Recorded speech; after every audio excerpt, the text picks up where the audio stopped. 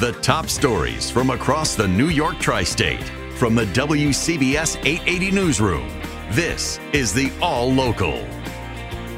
Good morning. It is soggy and will be all day today and worse, with flooding at high tide along the coastal locations, and even for all of us, just a very rainy, moderate to heavy rain day and night, and part of tomorrow as well. New York City's newest residents will not have a temporary home in a parking lot of a beach in the Bronx after all. The Adams administration last night announcing a change in plans after a mountain of complaints, and WCBS reporter Marla Diamond has more this morning at City Hall. Marla. Yeah, that so-called relief center, migrant relief center, will be moved from a parking lot in Orchard Beach to a parking lot on Randall's Island. The announcement coming from the mayor last night. The migrant relief center will be moved amid flooding documented over the wet weekend by a Bronx community group assisting the asylum seekers. There's cots being set up.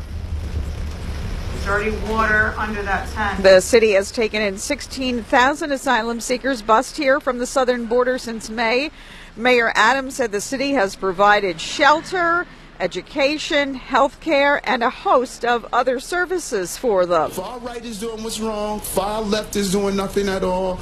It is time for us to address this in a unified way. And that's what we're doing, this administration is doing. The Randall's Island site said the mayor is less prone to flooding and closer to transportation. It will provide temporary respite to 500 asylum seekers at a time and is expected to open within days as the city continues to deal with this crisis. At City Hall, Marla Diamond, WCBS News Radio 880. Well, the police in Poughkeepsie are wondering if two men in custody following the murder of a Marist College parent were up to other criminal activity. The killing of a Long Island accountant casts a dark cloud over the college's family weekend.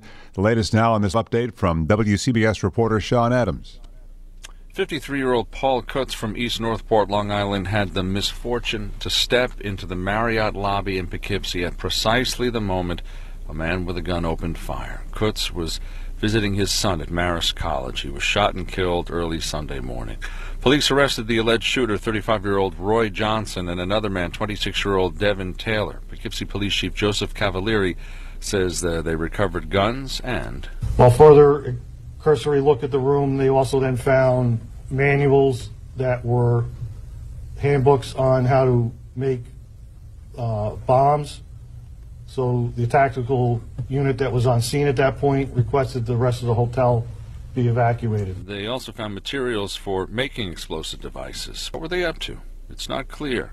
Both men are believed to be homeless and have gang ties. They have prior felony convictions. They did not know Paul Kutz. He stumbled into the middle of a dispute and gunfire. Sean Adams, WCBS News Radio 80. And Sean, the victim of a shooting in East Orange, is identified as a 16-year-old boy. Police sources tell Channel 2 he was shot 4 times in the head yesterday afternoon. This was on Lincoln Street near Park Avenue at 3:15 in the afternoon, just as students were leaving nearby schools. A witness to the gunfire tells Channel 2 he ran for help. I was actually, when I was going to the police station, I was crying, actually.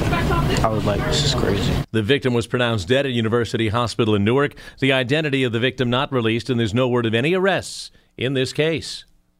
The funeral service is tomorrow on Long Island for the fallen FDNY EMT Lieutenant Allison Russo. Family, friends, and others will pay respects at her wake today in Comac. At the viewing yesterday, fellow first responder Tim Hogan recalled riding alongside Russo, 25 years on the job. Her personality never stopped. She always had a laugh, she always had a comment, and she was always moving, and she was so filled with life.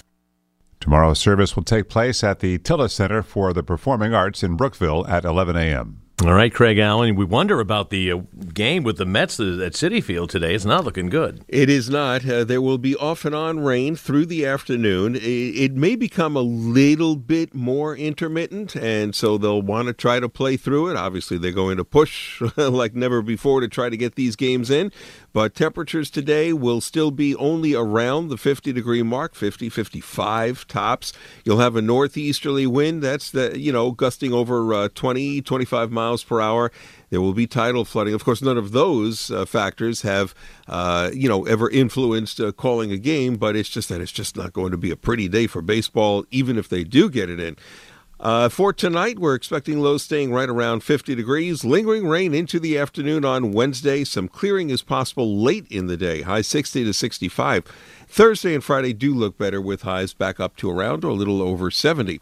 City temperature now is 47. Humidity 90%. It's raining and a northeast wind at 9. Stay informed. Stay connected. Subscribe to the WCBS 880 All Local at WCBS880.com or wherever you listen to podcasts.